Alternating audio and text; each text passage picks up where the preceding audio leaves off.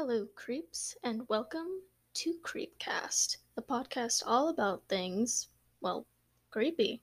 I am your host, Eider. This is our very first episode, and I'm very excited to start this journey with you. Today's episode is about something pretty much everyone's familiar with, and that is the true story of Annabelle the doll. Ooh.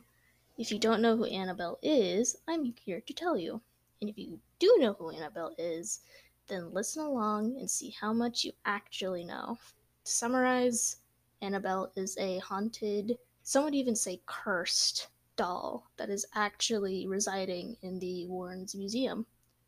Many of the movies have been made about it and the Warrens, but the movies don't really stick to the truth behind Annabelle. To start off, Annabelle isn't even actually a porcelain doll, it's a Raggedy Ann doll, which is quite fitting since the name the demon gives is Annabelle. The doll was given to a woman named Donna, a 28-year-old nurse, as a birthday present from her mother in 1970. Fun fact, the doll was actually a newer version of the Raggedy Ann doll, since calico dresses didn't predate the 1970s. The doll was purchased from a hobby store, so unless an angry man who helped manufacture the dolls put a curse on it before it was boxed and produced, it couldn't have already been possessed. In the Annabelle movie, we see members of a satanic cult break into the main character's home, and one of them curses the doll. Then the main characters try to throw away the doll, but none of this ever actually happens. The real owner doesn't actually get rid of the doll until about a year later, but we'll get into that soon. Donna and her roommates, Lou and his fiancée, Angie, did, however, notice some activity pertaining to the doll. At first, they were subtle. The doll would simply shift slightly, but soon it would start moving through different rooms. Donna has seen it sitting on her bed with its legs and arms crossed or standing on its feet against the headboard. They've once found it leaning against a chair and even kneeling beside a chair. If you don't know, the way Raggedy Ann dolls are made would make it impossible to pose the doll kneeling without it falling over, even if it was next to something. Just the way it's stuffed, you know? Like you couldn't get like a stuffed bear to just stand on its own or even kneel on its own. It would just fall over from its sheer weight. Donna would also find messages written in pencil on parchment paper. She said the handwriting was childlike and would say things like, "Help me," "Help us," and sometimes even "Help Lou," which we'll get into later. What makes this even creepier is that Donna claims that she never owned parchment paper. At one point, Donna says she found blood on the doll. It was the back of its hand, and there were 3 drops on its chest as well. After finding the blood, Donna contacted a medium who held a seance. I don't know if you believe in mediums or seances, but I personally do. So it's honestly though, it's kind of crazy that a medium would even hold a seance because they're not really practiced anymore for the most part.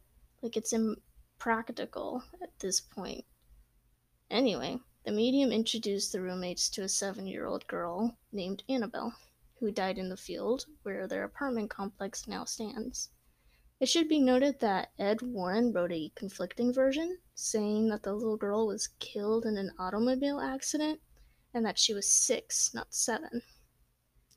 So this kind of discredits what they found, and that's why I think there's so much controversy that did surround the Annabelle doll and around the Warrens, because there have been other times where they have done like things like this before, like the Amityville Horror House, where they've done that stuff and people didn't believe it because there was so much contradiction around it. Anyway, back to the doll. Feeling compassion, they, being the roommates, permitted the spirit to take possession of the doll and live with them. And that's when things took a turn for the worse. Lou, one of the roommates, was actually attacked twice by Annabelle. He already had a bad feeling about the doll and tried to convince Donna to get rid of it, but she didn't. The first time Lou was attacked, he was sleeping in his room. Suddenly, he wakes up, unable to move, but he can see Annabelle at his feet. Annabelle glided up his legs and to his chest, and then proceeded to strangle him until he passed out. When he woke up, he was convinced it wasn't a dream. Now, before you say anything, it is very possible that he could have just had a night terror. I've had night terrors before, and that's exactly what is described by Lou, is you can't move, you see something, you can't do anything about it. Sometimes they come up to you, sometimes they stay in one place, and then eventually you end up kind of passing out. Um, So it could just be that, Lou already had a bad feeling about the doll. He already was scared of it, so he could have just had a night terror. But even if it was just a night terror, that is absolutely terrifying. Imagine just trying to go to sleep and waking up and suddenly you see like your Barbie doll above you and trying to strangle you. I think that would be terrifying. The second time Lou was attacked, however, was not a night terror or possible night terror. This happened, like actually happened. He was attacked going over maps with his fiance in preparation for a trip he was going on. I don't know if they were both going on this trip or if it was just going to be just Lou, but they were going over the maps together. So while they're going over the maps, they could hear sounds coming from Donna's room, where the doll was kept. So Lou decided to go check it out. And first of all, if you hear weird sounds coming from someone's room, maybe don't just open the door and waltz in. I mean, because that's what Lou pretty much does. I don't think Donna was home. It doesn't specify, but if she was, I imagine, like, knocking on the door. If you don't hear anything, just don't do anything really. Because, I mean, honestly, like, Donna either was home or she wasn't home. And either way, he probably shouldn't have gone in that room, even if he did hear something. Unless maybe he was thinking like there was an intruder in there, but doubt it, because they were in an apartment. I don't know if there's windows in her room, but still.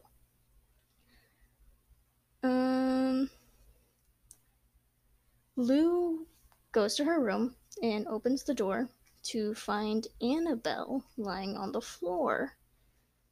He approaches the doll and he gets the sensation that someone is behind him. So he turns around and sees nothing. Immediately after turning around, Lou doubles over in pain and starts grabbing his chest, which was bleeding. Upon inspection, he found 7 claw-like marks on his chest, 4 horizontal, 3 vertical, and they were hot like burns. The marks healed and disappeared within the span of 2 days, but this event is what made Donna finally try to figure out what the hell was going on with this doll. So, okay, finally. Finally, after like a year, she decides, okay, we're gonna actually do something about this doll. Like, this girl found blood on the doll. You would think she would have, like, gotten rid of it at this point. She is also a grown woman. Well, then again, my grandmother also owned Annabelle dolls, but that's not the point. Things have been going on with this doll. Even if it was, like, an actual, like, little girl spirit, which it definitely wasn't, I wouldn't have kept the doll. I probably would have tried getting rid of it, but I guess they were a little compassionate and wanted to keep the doll just for the little girl. But that's just, my own opinion is I would not have kept that doll. I would have let the medium take it, or I would have donated it so that someone else would have to deal with that. But I am not Donna, and Donna's not me. So Donna, she contacts this priest, Father Heaton, who contacted a superior, Father Cook. And Father Cook ended up contacting Ed and Lorraine Warren to help investigate what's going on with the doll. The Warrens had to convince Father Cook to perform an exorcism on the house when they arrived, because I guess they really thought that it was the apartment complex, or the apartment itself, was what was haunted and not actually Annabelle. So they have to convince Father Cook to perform an exorcism. If you don't know, in Catholicism, you have to actually be in the Catholic Church in order to get an exorcism. And the Warrens, they are a part of the Catholic Church, but I don't think the roommates were. I don't think Donna or Lou or Aggie, I don't think any of them were a part of the Catholic Church. So that's why it took a lot of convincing to get an exorcism, even if it is just on the house.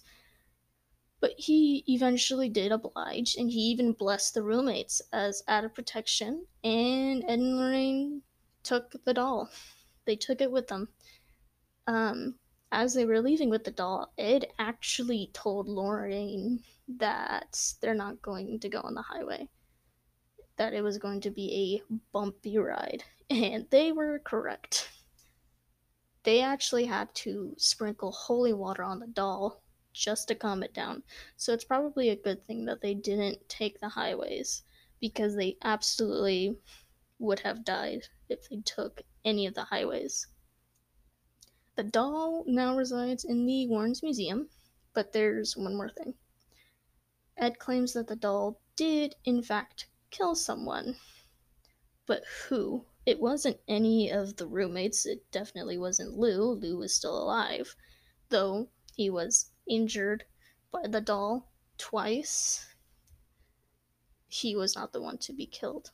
It was actually a young man and his girlfriend who rode to the Warrens Museum on his motorcycle. Doesn't give the name of this young man, so we'll just call him Ted.